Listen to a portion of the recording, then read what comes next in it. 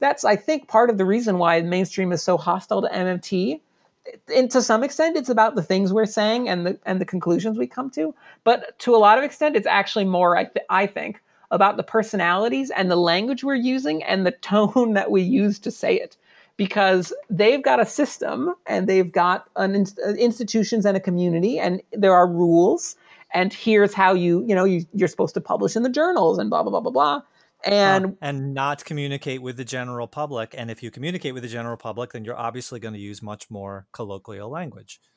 Yeah, well, the idea is that the techno elite here decide what is valid theory. The people who run the journals and the peer reviewers and stuff get to decide what is economics.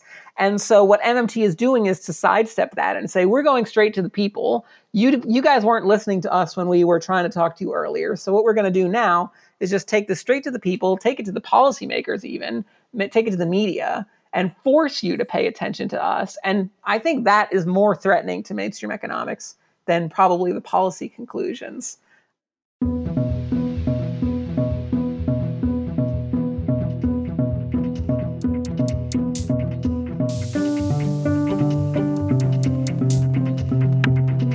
Welcome to Activist MMT, a podcast about nonviolent MMT direct activism, introducing modern monetary theory to the world and conversations about learning MMT together. I'm your host, Jeff Epstein.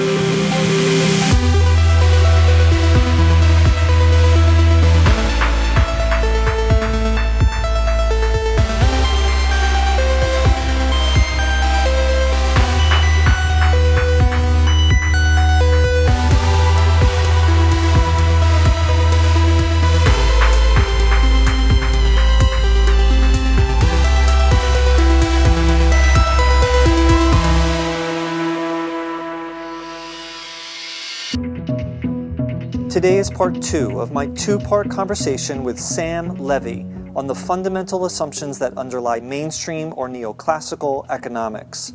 Sam is a research scholar with the Global Institute for Sustainable Prosperity, a PhD candidate in economics at the University of Missouri-Kansas City, or UMKC, and a co-founder of the online advocacy group Deficit Owls.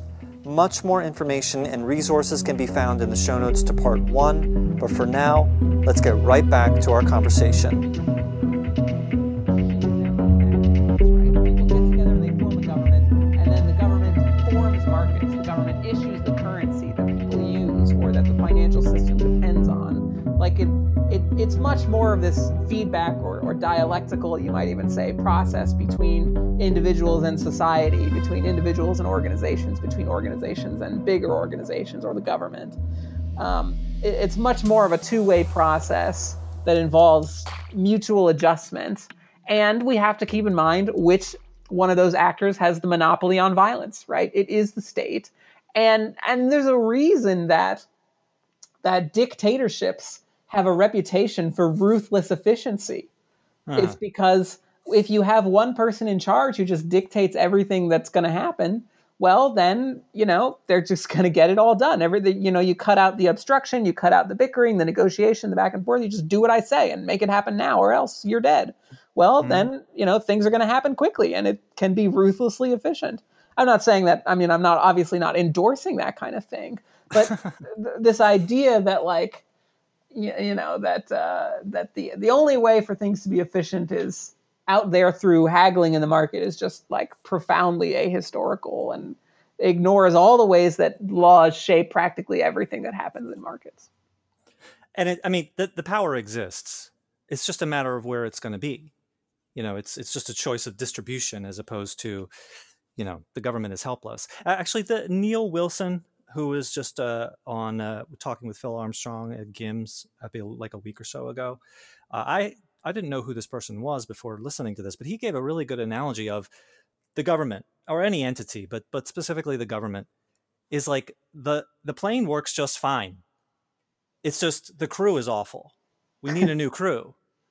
And, if we're ever going to get to our destination, we need a new crew, an entirely new crew. The plane works just fine, which I think is an interesting way of, getting rid of this, or at least addressing this ideology of government is terrible, market is great kind of a thing.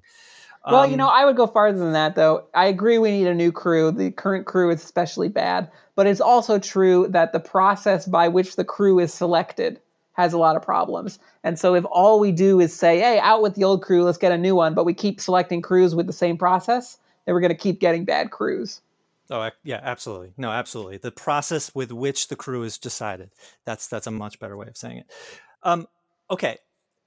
So these mainstream assumptions, which are like, really disconnected from reality, such as, you can predict the future, but, and I know that this might not be accepted by all mainstream economists, but like even some of the ones that you've said of loanable funds, or these, which does not square with reality, and the ability of being able to predict the future with probabilistic certainty, which is under the assumption that you have all information, but that the dice is only going to be a number 6 1/6 of the time.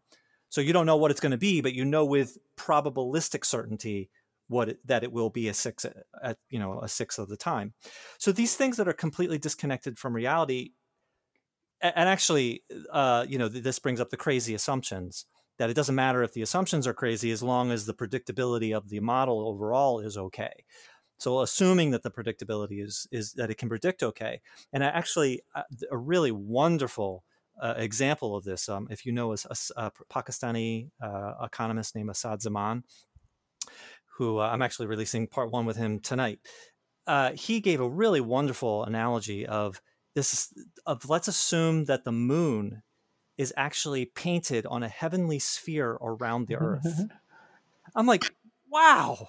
I'm like, you could really capture quite a lot of the behavior of the moon that way. But then if you take that assumption and you try and like take it farther of how the moon interacts with the earth, or you can come up based on those assumptions like really insane stuff. So it just seems to me that these crazy assumptions make it extremely difficult to, number one, to reproduce their methods, and number two, to prove their conclusions right or wrong, which implies that it's ideology and it's not objective in any sense. I wonder what you think about that.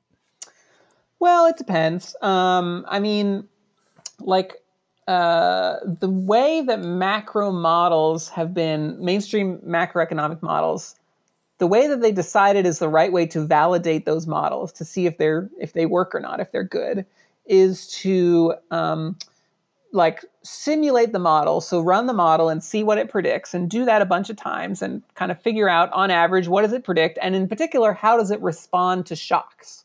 So if there's just some random disturbance in the model, well, how does the model say that GDP is going to react to that, or how does the model say that the price level is going to react to that, or the inflation rate or whatever, and then compare that to real world time series data on GDP or the inflation rate or something like that, and see if the properties of the statistical properties of those two data sets seem to link up, and if they do, we say, hey, the model seems to be working, right?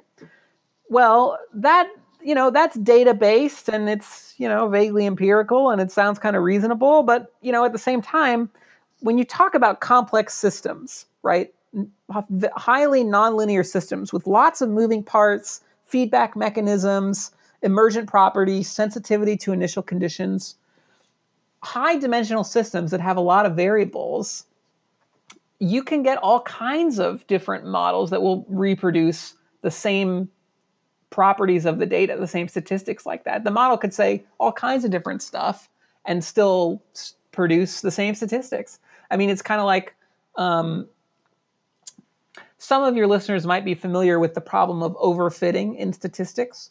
So overfitting is when you have a bunch of data points, okay, and you're trying to fit a curve through them. You're trying to fit some line that can explain the data points. You've probably seen a bunch of data points with a line through them. And you don't have to just fit lines through data. You can fit curves, you can fit curves that go, that look like U's, or that, look like all kinds of crazy curvy shapes. And the thing is, the more curviness, like the more times you allow the line to curve, like to be curve shaped instead of just straight, the more perfectly it can fit the data. And if you allow the curve you're trying to draw to like have as many curves as there are data points, then the line, the thing you fit is going to fit through every data point exactly, right? Because it has enough free parameters or free space or degrees of freedom might be the term you use. It has enough freedom to adjust to fit the data set exactly. If you have like 50 data points and you're going to fit a curve that can curve in 50 different directions, then that curve is going to pass through every single data point, right? Mm-hmm. On the other hand, if you only allow the curve to swoop around to curve like 2 or 3 times, then it's not going to pass through every data point because, chances are pretty good that any kind of curve you can draw with only 2 or 3 bends in it is just not going to line up with all of your random number data or whatever, right? Mm-hmm. So the problem of overfitting is when you allow too many possibilities, like you allow the thing to curve 50 times, and so it's going to curve through all 50 data points, even though almost certainly in the real world, any model that, actually describes what's actually happening would not look like that, would not be some crazy curve that goes through every data point exactly. It would be some gentle curve that, captures some of the important properties of the data, but doesn't capture every single, to the 10th decimal place or whatever, because there's measurement error and there's random fluctuations and there's all kinds of reasons that even if your model's pretty good, you'd expect it not to line up with the data exactly. So overfitting is a big problem in statistics, and especially like in machine learning, which is one of the things I'm interested in. Machine learning models have like thousands or millions of parameters, and so they can overfit like crazy. But anyway, once you start having a big enough model, then overfitting becomes a real problem. And like, that's kind of what I guess I would say is really happening in those mainstream models when you validate them that way. You try to create a model that actually turns out to have enough degrees of freedom that it can fit basically anything. And then when you fit it to the real world data and lo and behold, it fits perfectly, and you say, look how great my model is. It fits perfectly, right? Like, that's not actually good science. And so from the heterodox perspective, it's not that doing that kind of statistical exercise is worthless, because it's not worthless, because if it's not possible for your model to match the real world data, then something must be wrong. But merely matching that kind of high level statistical data is not evidence enough for us. Like, we want to dive in and see that the mechanisms actually correspond to real things and to real behavior, as opposed to just like assuming it does, which in some cases is what they do. Is ensuring that the assumptions make sense, which is basically institutionalism, that we make sure that the process works before we even consider the conclusions that we draw. Yeah, I mean, there's a famous quote from Milton Friedman that I think you were referencing earlier, where he argues like the assumptions don't matter. Even if the model is unrealistic, that's totally fine. And in fact, he says, the more unrealistic, the better, because that must mean that we're really getting to the heart of something if the model, can still work its magic, even if it sounds kind of unrealistic, right? Right, and it makes it such that they can do whatever they want because their assumptions are so insane. You can't reproduce their work. Well, I mean, you can reproduce it. I mean, like they'll post a research paper will have the equations and it'll tell you where they got the data from, and you can run all their. Right, but you feel like a complete idiot reproducing these insane assumptions, I would think. I mean, a lot of it goes back to the micro foundations issue, to the methodological individualism. If you insist on modeling the economy as like one person or just like a couple of people who make choices, then your model can do it can do anything. It can do anything that a person might choose to do.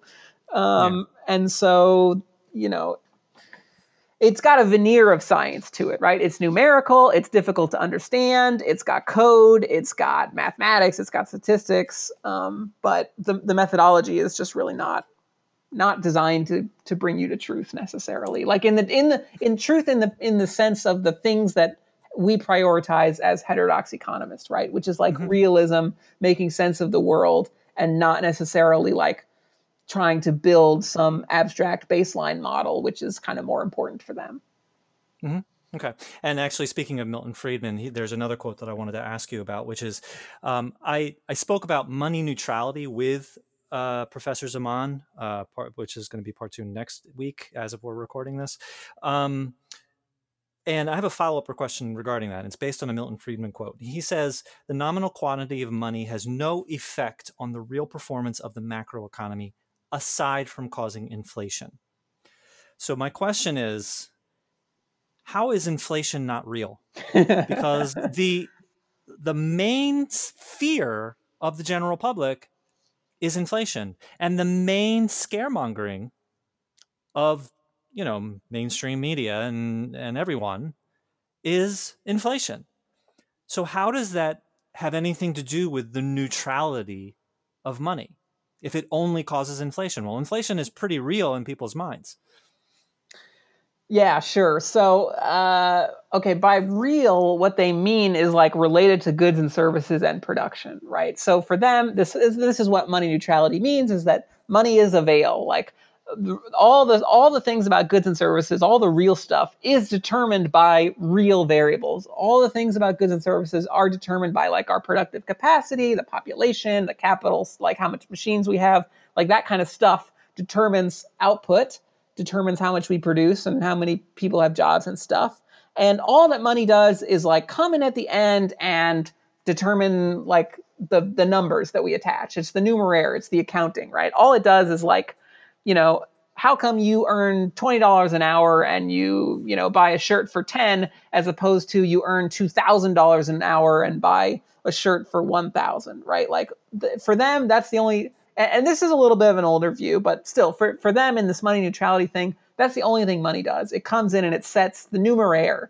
It sets like how big the numbers are, the scale of the accounting, but it doesn't determine the real stuff, the productive stuff, how many shirts there are, or how many hours people work. For them, money has nothing to do with that, at least in the long run.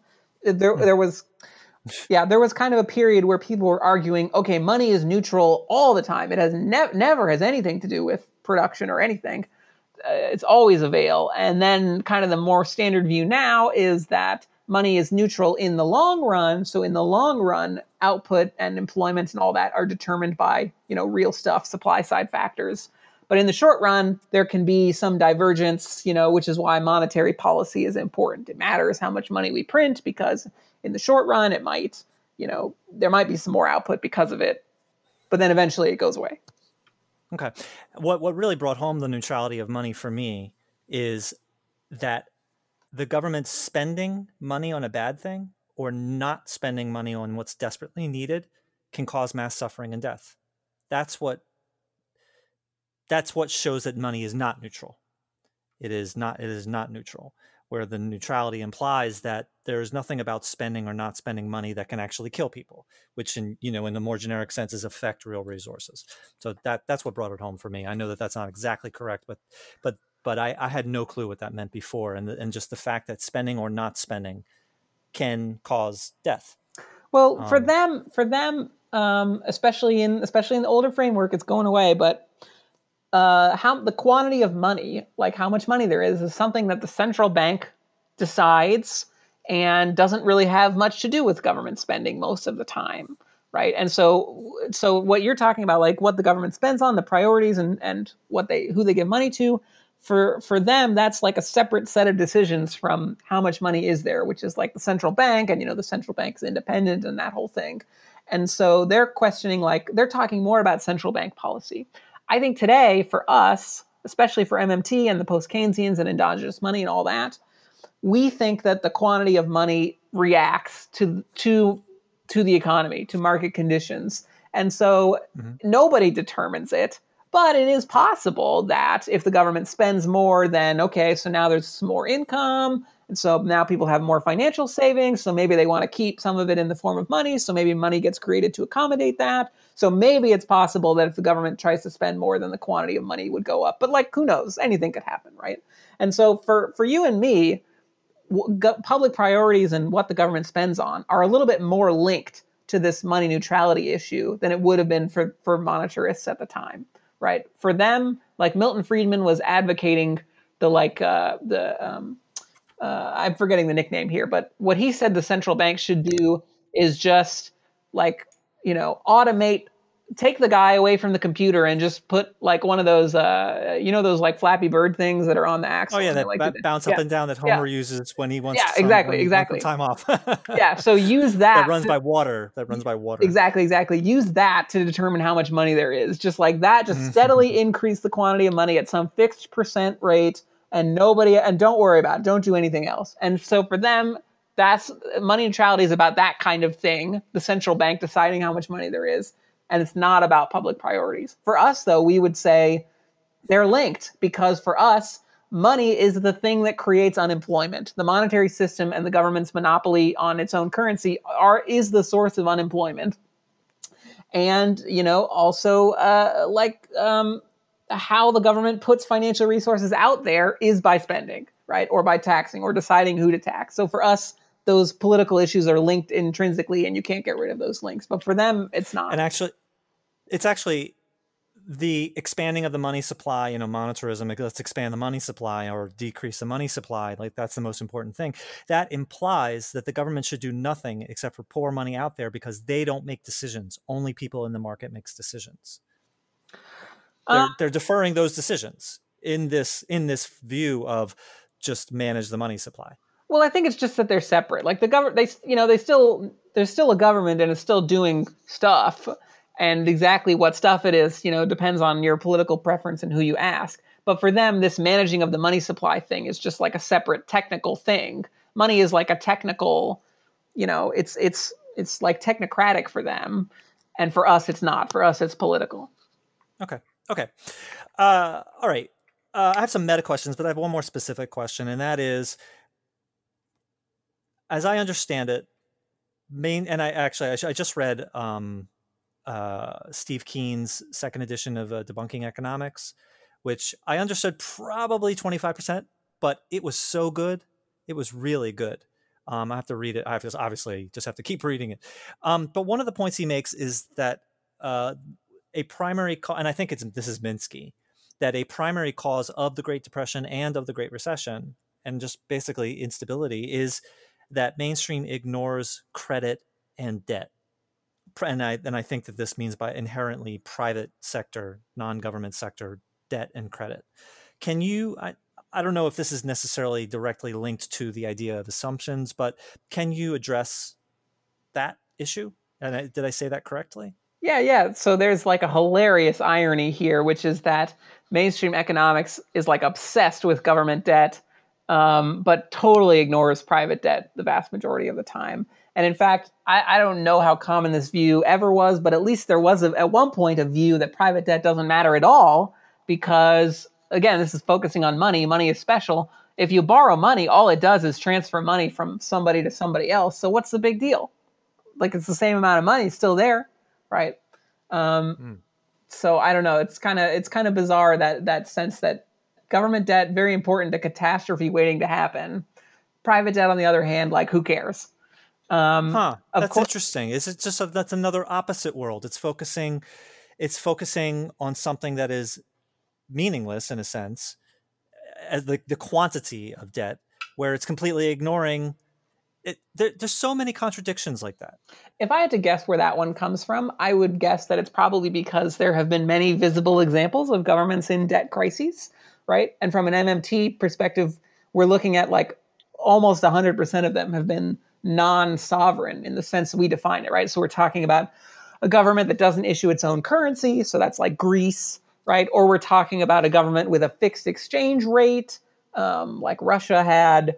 For us, it's those kinds of issues that create those government debt crises. But either way, they're public and they're visible. Whereas private debt crises, you maybe don't hear about as much, right? Like because it's a lot of people having a problem at once, but they're kind of having it separately. So credit and debt, private credit and debt, is a major driver or the major driver of the Great Depression and Great Recession.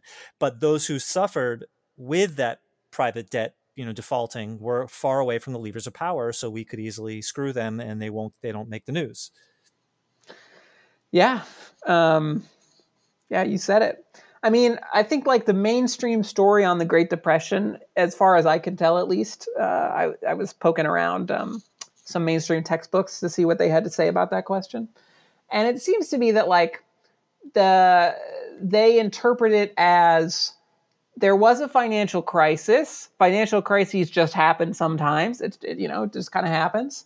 And really the problem was, I think the prevailing view seems to be that the Fed did it. The Fed turned what would have been an ordinary recession. Every so often the stock market crashes and there's a recession, whatever. But then the Fed came in and they started shrinking the money supply and not, dealing with this crisis properly. And that escalated it, right? Then it turned into a banking crisis and a banking panic, and there were bank runs, and then prices started falling, the money supply started shrinking.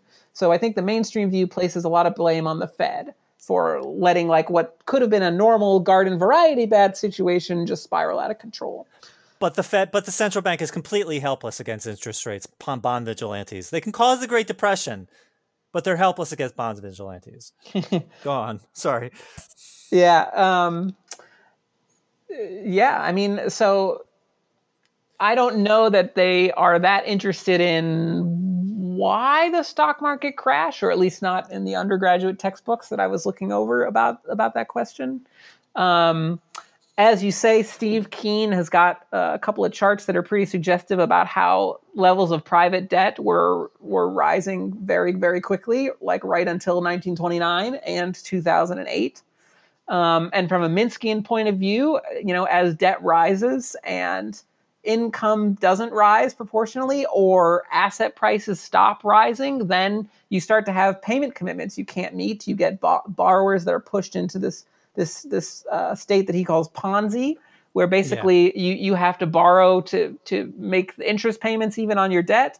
You have to borrow even more, so then your debt is just exploding upward until you can't pay, and then you have to default, right? You can't make the payments you promised. And then, well, if there's a lot of debt and a lot of interconnected debt, then other people can't make the payments they promised either once your payment doesn't go through. And then that just ripples through to more and more people who can't make payments. And then people have to start selling assets at fire sale prices, right, to try to make these payments they're supposed to make. And so then you get market crashes, and, whether it's the housing market crash or the stock market crash or whatever. And so that's kind of the Minskian explanation for those historical events.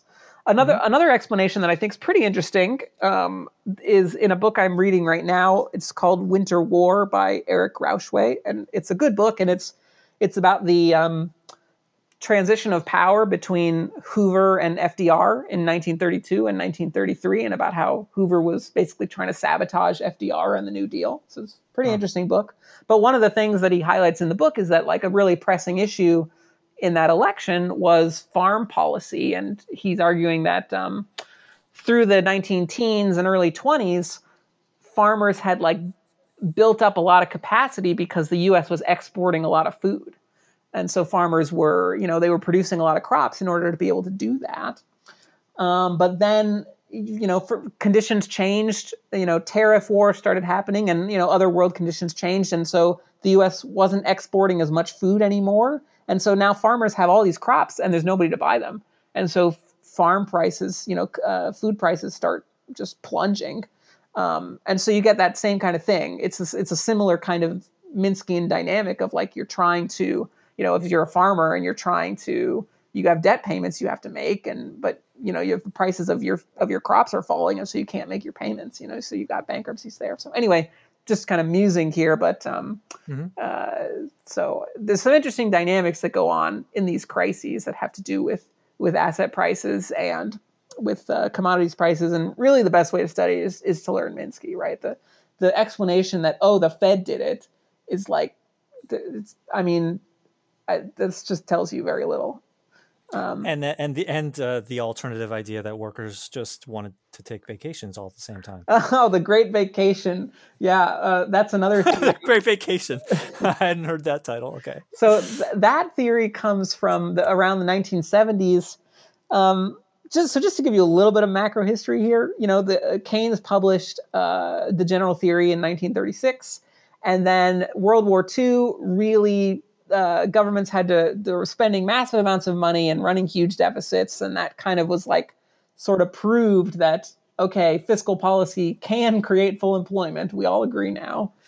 And then you've got the Keynesian era, kind of from the 40s to the 60s, when governments were very conscientious about trying to pursue full employment policies, and whether they were successful or not, it's another issue. But, the consensus was We can run deficits to stimulate the economy, to prime the pump so that we aim for full employment. In the 70s, that starts to get questioned. And in particular, it starts to get replaced with this monetarist view, but also this view called real business cycle. And real business cycle refers to like the series of models, and a couple of the characters here are like Robert Lucas, and another guy named Sargent, and Kydland Prescott. And anyway, what these guys are saying, what happens in these models, and it really is quite ridiculous, is the original impetus for it, I think, was not so bad. The original impetus for it is something called the Lucas critique, where Lucas argues, hey, the models that you've been using, they don't account for how people change their behavior when conditions change, right? It just says like, maybe it just says households spend 60% of their income or something like that. It doesn't account for how that might change if you change policies. Like, for instance, an example that Lucas gives in the paper is like, what if we have a temporary tax cut? So we lower the taxes just this year in the hopes that businesses will invest more, but then the taxes are going to go up next year. And so if you use the old Keynesian way of thinking, then that should say, well, businesses are going to spend more because the tax rate goes down, so they have more income, so blah, blah, blah. But in Lucas is saying, well, we don't know that, because if people know that taxes are going to go up next year, they know it's a temporary tax cut, then they're going to adjust their behavior. They will actually maybe not spend more now because they have to pay the taxes next year, so they'll just save it. So their spending will actually go down now so that they can pay the taxes that they're going to owe next year or whatever, right? So that's kind of a valid critique, the Lucas critique, the idea that behavior can change in response to policy, and so you can't assume it's fixed. But then they just go totally overboard, off the rails with this thing. and this is really where the micro foundations comes in. You get people start saying, we can't have any model that doesn't have people in it and model exactly how they respond to these things, model exactly the changes in behavior. If you don't have that, it's not a valid model, right? That's where it really goes off the rails. So in the models they start producing, they start to say, and this is where rational expectations comes into, which you were talking a little about earlier. Rational expectations is this idea that, okay, people make decisions based on like probabilities, and on average, let's say they're not wrong. Okay, on average, they know what's going on and they react accordingly. And so on average, that means people are really smart, first of all. It means they're going to get things right, which means they're not going to be wrong about like prices and stuff, and they're not going to be wrong about like employment and things like that. I mean, it's even more problematic than that, really, because, well, how do people determine what is correct? Well, they use the model that you are building, right? So what you do is you assume that whatever the model you're making is, it's correct, and the people in the model use the model to know what to do. Right? Oh my. Yep. Yeah, so it's kind of nutty. But anyway, in the models they start to build, they start to say, well, wait a minute, like, why should markets ever be out of equilibrium? Like, supply and demand, maybe, a minute or two here or there, but really markets should be in equilibrium, perfectly running functionally smoothly, markets clearing 100% of the time. Because if right, and actually, if I may inject here, so Mm-hmm. There's also Say's law, which is related to that, which is like, so maybe the labor market is down, but overall, the entire economy is fine because the other sectors are high, so that overcompensates for the labor market being down. So overall, we're okay. Well, this is even stronger than that. This is just all markets always clear all the time, right? That's how the models work. It's called continuous market clearing. Nothing is ever out of balance at all in the model, right? Okay. And so therefore, the labor market is never out of balance either. There is no involuntary unemployment. Labor supply and labor demand are always equal because prices adjust instantaneously to make this happen, right? If need be, and behavior adjusts instantaneously, rational expectations and all that. And so when you take that kind of model, and how do they explain changes in GDP and stuff? Okay, from the Keynesian point of view, it's about spending, right? Spending goes up, so then you got to produce more to meet the demand, and so you're going to employ people, whatever. So GDP and employment go up. right? But from this perspective, there is no involuntary unemployment, and so there's no spending never falls short of what the economy can produce. So for them, they're looking at productivity. They're saying, well, it must be the case that if GDP goes up, then there was some kind of productivity shock that made it go up. We became more productive, and workers, knowing that they're more productive, now they're going to get a higher wage from that. And so it's more in their interest to work more. So employment goes up because productivity goes up. It's totally crazy, right? Mm. Like they're saying workers know that they're working harder or that they're more productive for whatever reason, and they know that that means they get paid more. Of course, that's obviously not true in real life. But they know they're going to get paid more, and so they choose to work more, and so there's more employment. And on the reverse, if productivity goes down, there's some productivity shock. For some reason, workers are less productive. That must mean, because wages are tied to productivity in this fictional universe, that must mean workers are going to get paid less. And if they're going to get paid less, then they're going to choose to work less. And so that's why employment goes down. And this is where this Great Vacation thing comes in. The Great Vacation says, okay, employment went down in the Great Depression. That must have been because there was some big productivity shock. So workers choose to work less in response. Okay, all kinds of problems here. The whole model is totally fake. None of that stuff happens in real life. The linkage between productivity and wages is like not real at all.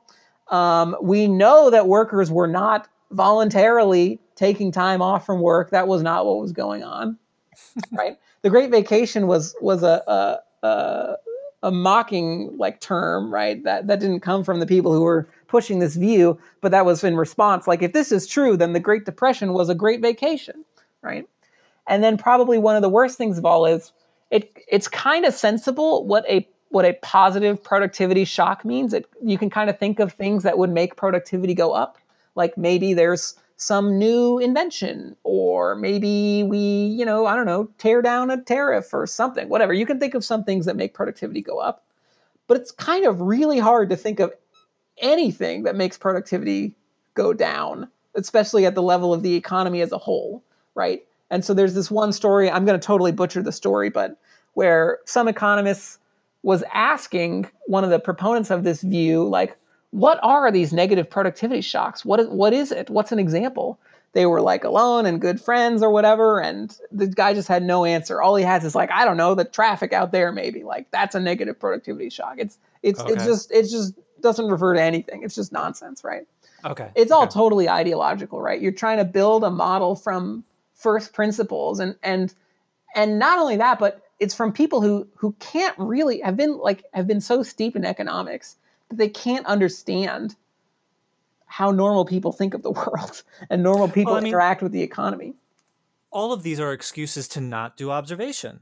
If they go out and they start talking to people, then they'll see that it's not a great vacation, or if they go out to these bread lines and start talking to people and then go start talking to the bosses that fired them or laid them off because they had to, that this things would obviously, their models would change, that they wouldn't be making these assumptions. It's an excuse to not go out and observe. It's an excuse to not be inductive in a sense. And if you can assume that people are rational because, these models are in the newspaper every day or whatever, on TV, radio every day, then there is no need to do that. That's another excuse to not do observation. And that implies that there's no need to do any historical analysis, and that there's no need to do any cultural analysis like of another country, because all people are the same. And there's no need to do any institutional analysis either. It's all these excuses to not have to do anything except for sit in your office and ask, what would I do if I were? It's just all of these excuses to not have to go out and connect and make sure that what you've assumed actually connects to the real world. And I think the historical one is really especially bad. The cultural one is quite bad too, but the historical one, history marks people, right? Like the people who lived through the Great Depression, it shaped their thinking in ways that couldn't be erased. But then when you get to the 1970s and you're talking to people who like weren't around for that, stuff that would have been like unquestionable, stuff that is just like in your bones. You don't even have to say it. If you lived through the Great Depression, is like questionable if you weren't around. You're like, well, you just don't have the lived experience to really grok what was happening at the time. And so these kind of nonsense theories sound totally plausible to you, Right. Yeah. I mean, I think like one thing that just to draw it to recent history a little bit, we don't remember what it was like in the 1930s. I don't know what it was like in the 1930s. All I know is what I've read. And right now we're living through some very tumultuous history. Like this election is totally crazy.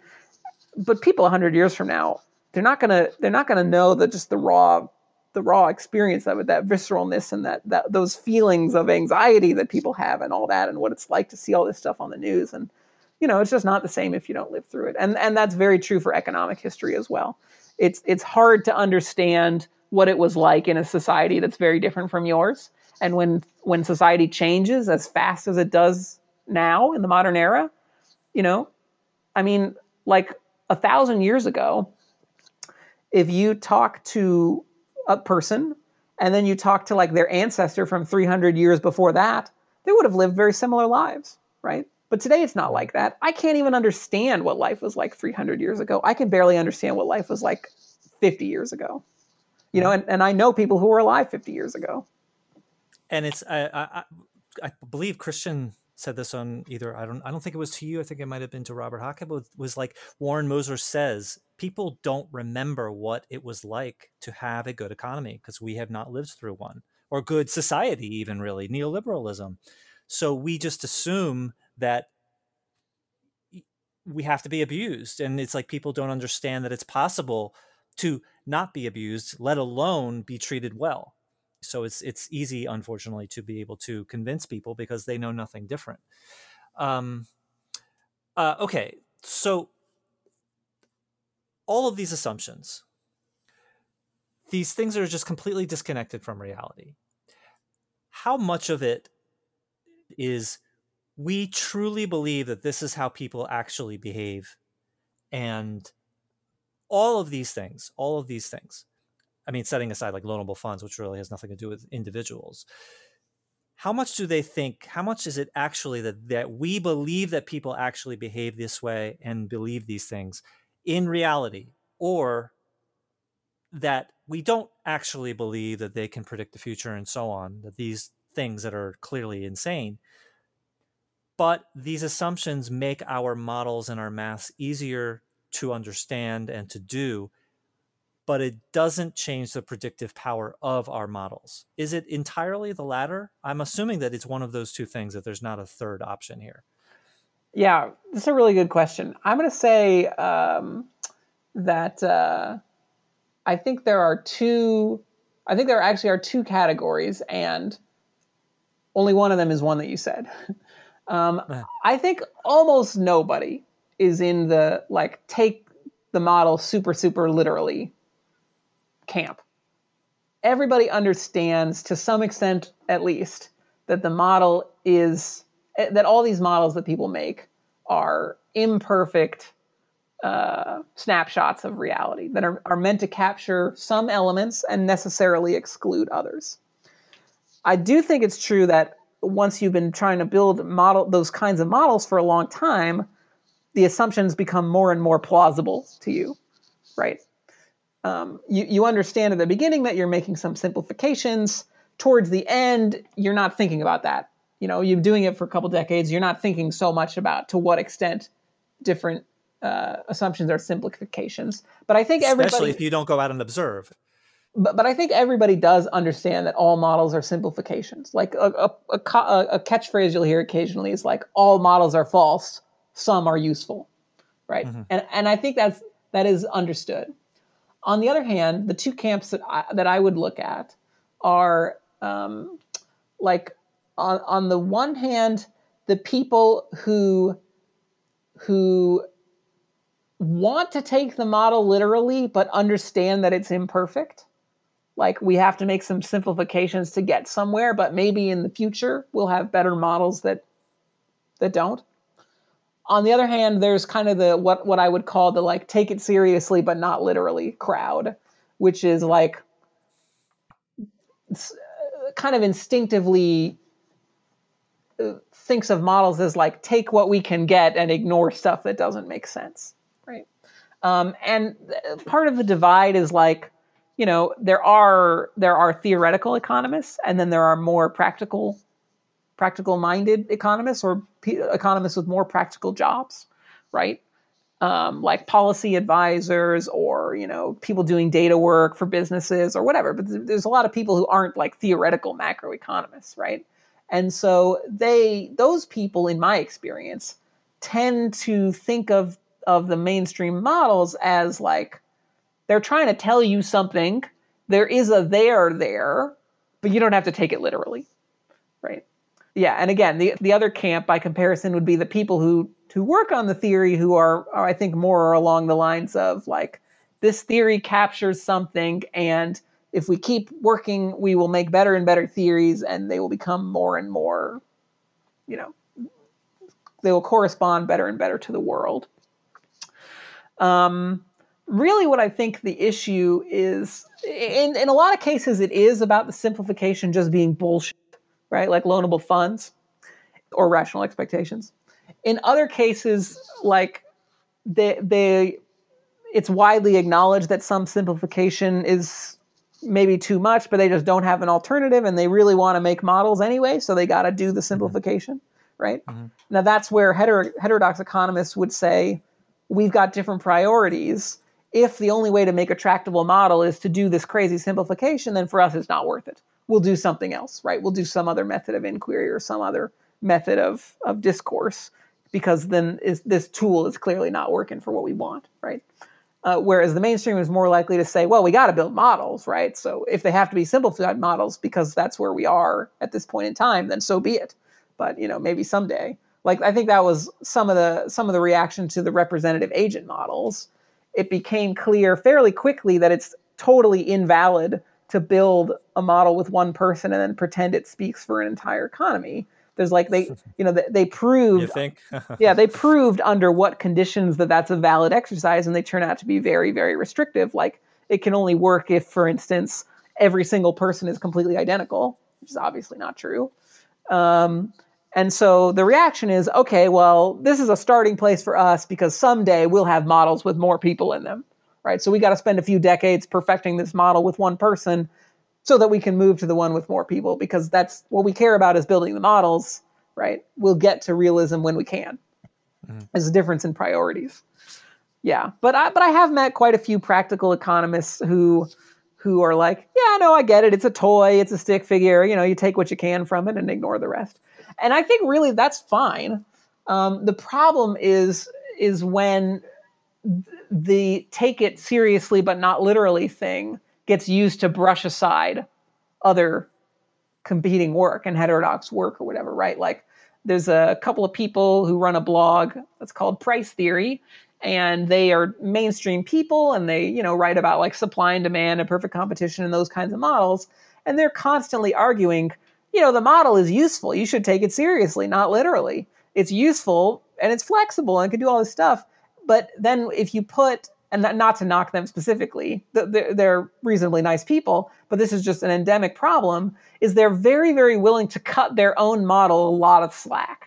To say, mm-hmm. like, okay, ignore this blemish and ignore that little stain there. Just, you get the picture, right? The big picture is what matters here. Cut us some slack. But that's then ad hoc. That's the idea of ad hoc. It is ad hoc. Yeah, it is. But then when you come to them with some other model that they don't agree with or don't like the policy implications or something, they'll start tearing apart the details and have like a very ungenerous, uncharitable interpretation, and not be willing to cut slack to an alternative point of view. So that's really the problem, I think. Okay. I have a final substantial question, and then I'll close out with just sort of a little bit of a fun question. Mainstream theory is intent, and this again, I learned part of this from Steve Keen's book, which is mainstream theory is intentionally non-specific. It's intentionally abstract. It's intentionally theoretical. And there's less emphasis on specific. There's less emphasis on practical applications. And actually, I think I'm also mixing up John Harvey's John Harvey's Contending Perspectives book, his chapter on mainstream in there. The primary audience of mainstream economists and their academic papers is other mainstream economists. It's like there's almost a discouragement to communicate with the outside world, and which alludes to the fact that their math is intentionally dense, in my opinion. It's intentionally not understandable by average people. And yet, policy all around the world is based on mainstream economics. So how can policy be based on something that is theoretical and vague and non-specific, and with which economists only communicate with themselves? They don't communicate with the outside world, I mean, roughly speaking. How is policy based on this? And it seems to me to suggest that policy is whatever they want it to be, because mainstream is whatever they want it to be, assumptions are whatever they want it to be. And with Fidel Kapoup's work, we know that this policy is rammed down the throats of less wealthy countries as well. So I don't understand how policy is based on mainstream economics when mainstream economics is so very vague.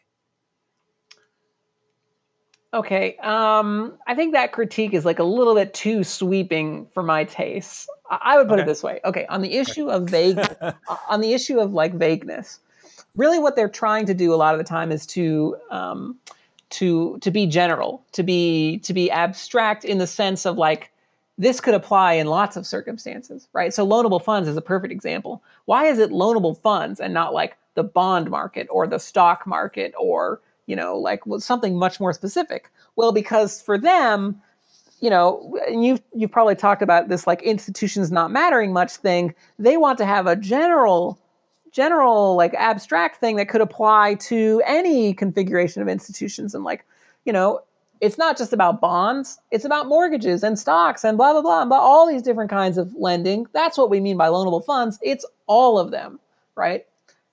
Okay, never mind that doesn't make a lot of sense. The point is like to be general, and so you have to be a little vague to be general, right? I mean, heterodox, especially like post-Keynesian and institutionalists, are much more interested in the specifics and the realism, right? Other strands of heterodox economists maybe less so. Okay, so that's about vagueness. In terms of like insularity, like only talking to themselves, it's definitely true that economics papers are written for economists, and there's like a language to it. There's like an econo speak or like a technical jargon or whatever. I agree with you. The math is impenetrable if you haven't been trained in it, and that includes like people who are good at math. Like, and you are technical as well. I was a computer programmer, and I really struggled with Yepes' paper. It took me a while. His whole first section is on math. It's kind of like I think on the academic front, you know, you get into I don't know if groove is the right word, but people are just used to talking to each other and not to a wide audience in that setting.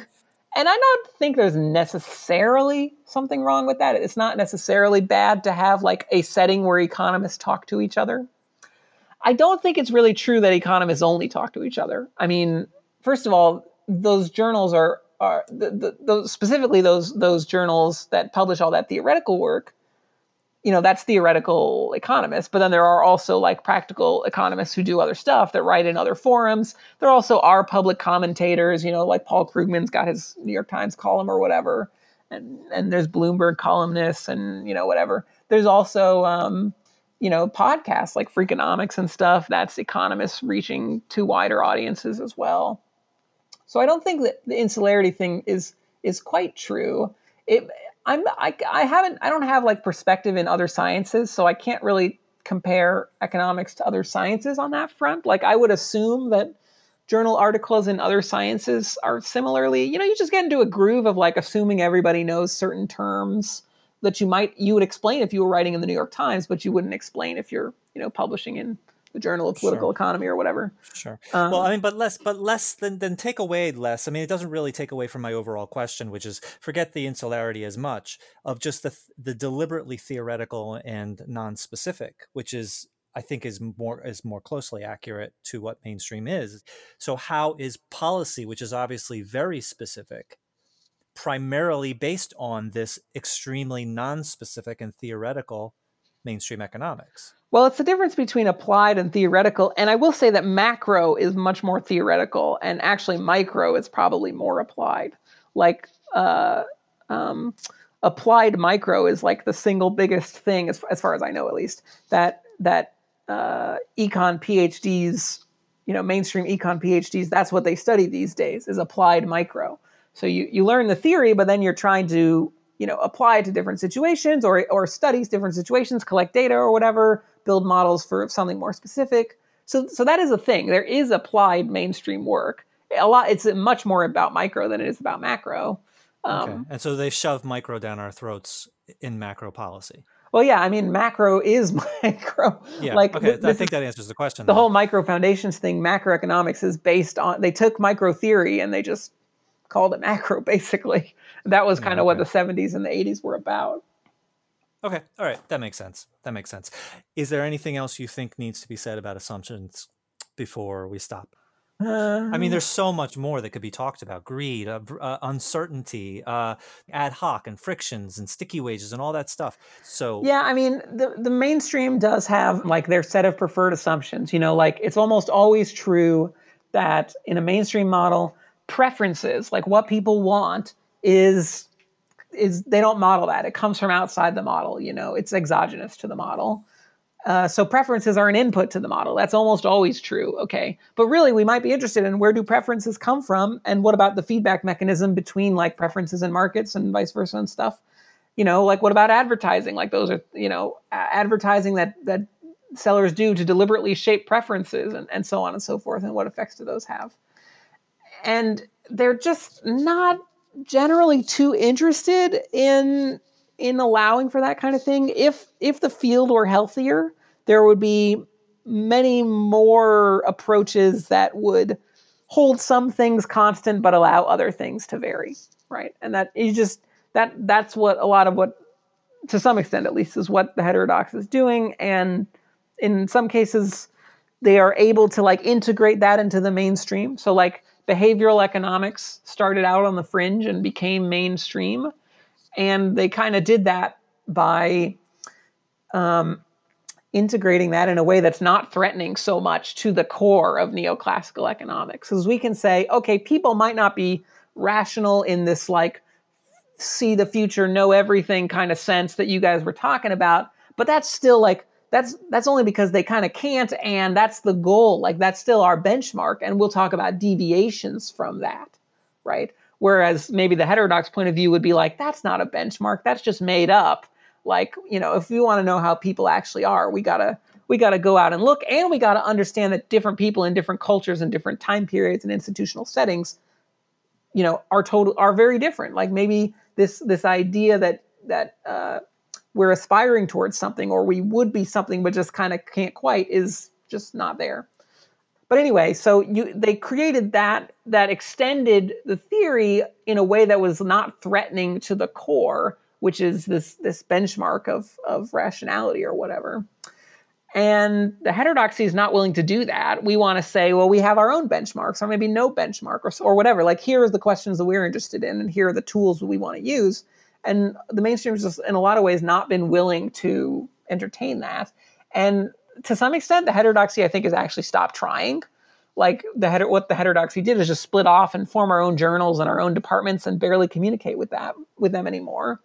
And so the languages have diverged. And to tie this back to MMT, that's, I think, part of the reason why mainstream is so hostile to MMT. And to some extent, it's about the things we're saying and the conclusions we come to. But to a lot of extent, it's actually more, I think, about the personalities and the language we're using and the tone that we use to say it. Because they've got a system, and they've got institutions and a community, and there are rules. And here's how you're supposed to publish in the journals and blah, blah, blah, blah, blah. And not communicate with the general public. And if you communicate with the general public, then you're obviously going to use much more colloquial language. Yeah, well, the idea is that the techno elite here decide what is valid theory. The people who run the journals and the peer reviewers and stuff get to decide what is economics. And so what MMT is doing is to sidestep that and say, we're going straight to the people. You guys weren't listening to us when we were trying to talk to you earlier. So what we're going to do now is just take this straight to the people, take it to the policymakers even, take it to the media, and force you to pay attention to us. And I think that is more threatening to mainstream economics than probably the policy conclusions. Oh, absolutely. Oh, absolutely. Because MMT is under, we were just talking about this last week, and actually part 4, what you're going to be part 2 and 3. And then part 4 is going to be with Dirk and Asker again. And we're going to be talking about political economy, the discrimination and pluralism and so on, which is, we are going to the public because we have no chance of changing the minds of those who benefit from mainstream. So we are communicating with the public, and MMT is understandable to the public, and mainstream is not understandable as much to the public. And so the only hope that mainstream has, is to get people, general public, to ignore MMT out of hand, to dismiss them out of hand. Because if they pay attention to us, then clearly we have the more compelling argument, and the one that obviously makes sense to the general public. Yeah. And I think the elite of the economics profession is not so, like, if they really stop to think about it, is not so threatened by MMT. Like, they could get on board with MMT and then keep doing their jobs, but, talking about MMT compliant stuff, MMT really threatens more the power structure of, like, the elites, like the rentier class, the capitalist class maybe, or just like the exploiters and grifters out there in the world, I think are much more threatened by the MMT theory. But what MMT as a movement threatens is the power structure in the economics profession. Because we're going around them. We're saying, like, okay, well, this didn't work this way, so we're going around you. We don't need you, And so that's where I think a lot of the resistance is coming from. And then part of it also is the language. Like I said, the languages have drifted. And so we're using words in different ways. And, like, it's a little more clear to us about that because, like, we as the fringe, we have to study what they're doing. They don't have to study what we are doing until we, we have to be experts in both. Yeah. And so the language issues are more apparent to us than they are to them. But that's where some of the confusion comes from. Okay, great. All right, so that's wonderful. Thank you. I think that covered, we could go on and on with so many other things, but I think that was a good taste of mainstream assumptions. So that's wonderful. Thank you for that. I want to end on a mildly silly question, but it is real. It is real, and it is MMT related. And okay, so I've been wanting to ask you this for months. I have it on good authority, and you happen to be that authority, that you have a Pi under your bed, and specifically a Raspberry Pi, and that it has been there for years, and it is related to MMT. So can you please share? Who told you that? Who gave you that information? You told me that. Yes, I can confirm the rumors are true. There is a Pi under my bed. It is a Raspberry Pi. And it has been there for years. It has been there for years. It smells terrible. No, it doesn't. If your listeners aren't familiar, a Raspberry Pi is a tiny computer. It's a little microcomputer. It's maybe like, I don't know, it's about the size of the palm of your hand, maybe, in a little box. And what it does is, what my Raspberry Pi does is run the Deficit Owls Twitter account. So if you look on the Deficit Owls Twitter feed, some of the tweets are, composed or retweets or whatever, but also a couple times a day, it just tweets out a video. The idea being to keep those videos of MMT lessons, like, in circulation and put them on people's timelines and stuff. And so that's what the little Raspberry Pi under my bed does. It's been doing for a couple years now. It's very, very reliable. I don't think it's gone down once. It just composes and sends those tweets a few times a day. It's very, very handy to automate your life. If you're looking to automate things that are vaguely computer controllable, then look into the Raspberry Pi. How many, like, what's the universe of things available to it? Like how many links or tweets or whatever it is does it choose from? Yeah, it's got a couple hundred on the list, I think. How You know often what? do you edit it? I guess is the additional question. I used to do it a little more regularly, but I kind of stopped. I think the latest innovation from over a year ago now probably was that I added. It doesn't just do videos anymore, but now it actually does research papers as well. So Hmm. it'll occasionally tweets MMT literature, primary sources, which is pretty cool. But it's essentially just a link and a description, right? Yeah, exactly. It's a tweet, that's got some text that might have a description or a link or whatever in it. I actually programmed like a very complicated interface to be able to add the tweets. There's like a form that I created, and you fill out like what the tweet should say, and then it'll show you a list. And then I don't know. Sometimes I go crazy when I'm bored, but I haven't had quite so much time for like fun programming projects in a while. So. But you don't have a programming background per se, right? Not like an official one, but I think at some point they just started teaching most kids to program, and I was particularly interested in it, so I've kind of had programming as a hobby for most of my life. And I would not say I have any formal training in software engineering, but like I can usually walk up to code and try and figure out what it's doing and how to get it to And work. You just stumbled on a Raspberry Pi? I don't know. I'd heard about them for a while, and I Huh. eventually came up with a use to get one. A coworker of mine years ago had a Raspberry Pi run his, I believe it was his HVAC system in his home. Oh, wow. That's bold.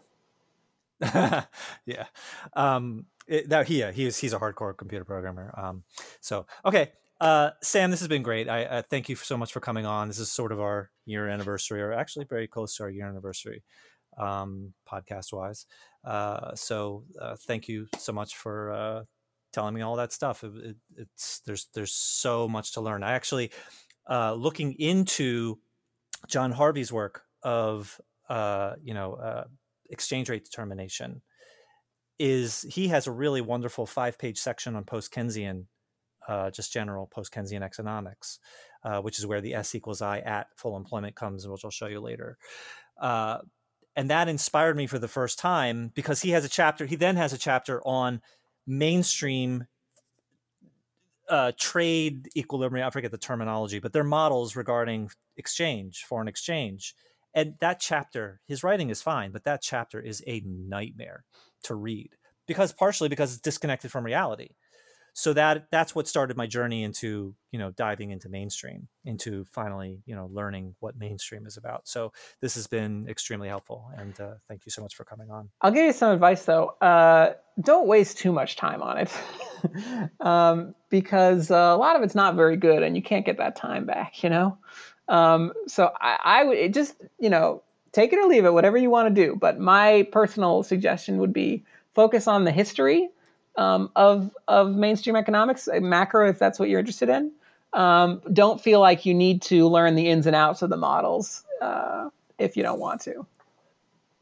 But okay, but it's, you have to be able to somewhat understand how to read a model and how to be able to understand, to some extent, the math that is perpetually thrown at you by these mainstream things. So I wonder I don't know if you can answer this, but where is that balance of being able to if you study the history, that doesn't necessarily mean that you could see an academic article that criticizes MMT from a mainstream point of view and be able to, understand what it's saying without, I don't know, I guess I'll just figure that out as you go. But it seems that you do, to an extent, have to become an expert in order to be able to stand up to a mainstream person who says that MMT is terrible, and then they throw mainstream excuses in your face of why MMT is terrible. So how do you, that seems to be a very easy weapon for them to throw at you. Well, it depends on what you want to do, though, right, Jeff? Okay, it sounds like what you really want to do is respond to mainstream economists who are critiquing MMT. So if that's what you want to do, then you're going to maybe need to dig a bit deeper into that stuff than somebody who just wants to know how the economy actually works would need to do, right? Although even still, you don't necessarily, okay, first of all, almost always the way modeling kind of happens is that there's a sort of foundational model or baseline model, and then they come up with extensions on top of that. And so what you personally would probably be interested in, Jeff, is like maybe those baselines. Like if you feel like you really need to know how this stuff works, then you could learn like the bare bones RBC model or the bare bones New Keynesian model or something, and not have to worry about like all the crazy different extensions that they throw on top of it or whatever, right? Like that's one route you can go if you feel like you really want to go that way. But like I said, Okay. and I guess actually to cut myself off, another source that's surprisingly good for understanding what's going on in mainstream models is the critiques, right? Because in the papers where they're actually doing the model, you're going to get bogged down in like, here's how the model works, all the minutia, the details, and whatever. Whereas a critique, you have to be careful because obviously critique is a critique. They have a point of view, and so critique of MMT. A critique of a mainstream model. Oh, okay. Right. If you want to know how the mainstream model works, one way to do it is to read a critique, because chances are good that a critique may or may not, probably is less likely to like dive into those minutia, those details, and more likely to say like from a high level, here's what the problem is. Right. Okay. And so just in the process of that, they're summarizing it at a high level. Right. So that could be useful to you.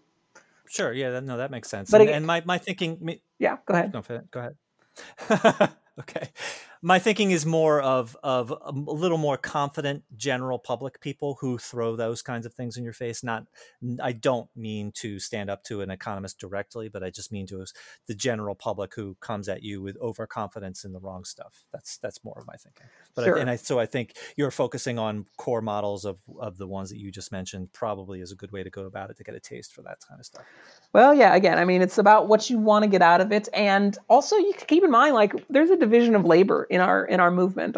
We are a joint effort to promote MMT, and we all have parts to play in it. I have my part and you have yours. And so we divide up the labor, and, not every single person who's in our movement has to be able to like tear apart a mathematical model. Even a lot of the times, even the economists aren't so much interested in that, because they're more interested in like, how does the economy actually work and what are the principles here? And so even of the economists, there's like a subset, like I'm probably one of the more, like, I'm interested in diving into math problems because I just think that's fun. But, not everybody's going to do that, and nor do we need them to. So we got to be a little bit strategic. Like, you should play to your strengths here. And so, like, yeah, I don't think they're telling you anything you don't know. I know you're good at this, but like, I would caution you to avoid the temptation to fall down the rabbit hole just because you can. And instead, I would say, think strategically about where your talents will help us best. And if you think that requires you to learn these models, then by all means, go for it. Don't let me stop you. But if not, don't worry about it, And especially for listeners who are just actually want to know how the economy works, probably have, what will work for you to try to understand what mainstream economists have been saying might be to look at textbooks that have like a high level summary or critiques that have summaries. And that's probably sufficient for a lot of your listeners. Yeah, it's interesting. You can only go so far down the rabbit hole of the wrong stuff without losing your sanity, let alone losing touch with, what MMT actually has to show us about the reality of how things work. So yeah, and there's also like levels of necessity here. Like if you're writing a research paper, you're writing a rebuttal, and then you need to cite stuff and you need to understand things. You need to have some familiarity with the literature. On the other hand, if you're getting into an argument on Twitter, then you just have to understand the argument that you're making, and you have to know who you can call in for reinforcements if it gets out of your wheelhouse or whatever. So yeah. That's great. And actually, you've sort of kind of bring us full circle to our episode 1, which was about the movement, really, about the MMT movement and community itself. So we'll end it there. Thank you so much for talking with me. This has been great. And a lot of the questions have been nagging at me for quite a while. I feel like I now have a much better handle on. So thanks a lot, Sam. My pleasure. Hope it was helpful. And always delighted. All right. See you later. All right. Have a good one. Bye. Bye.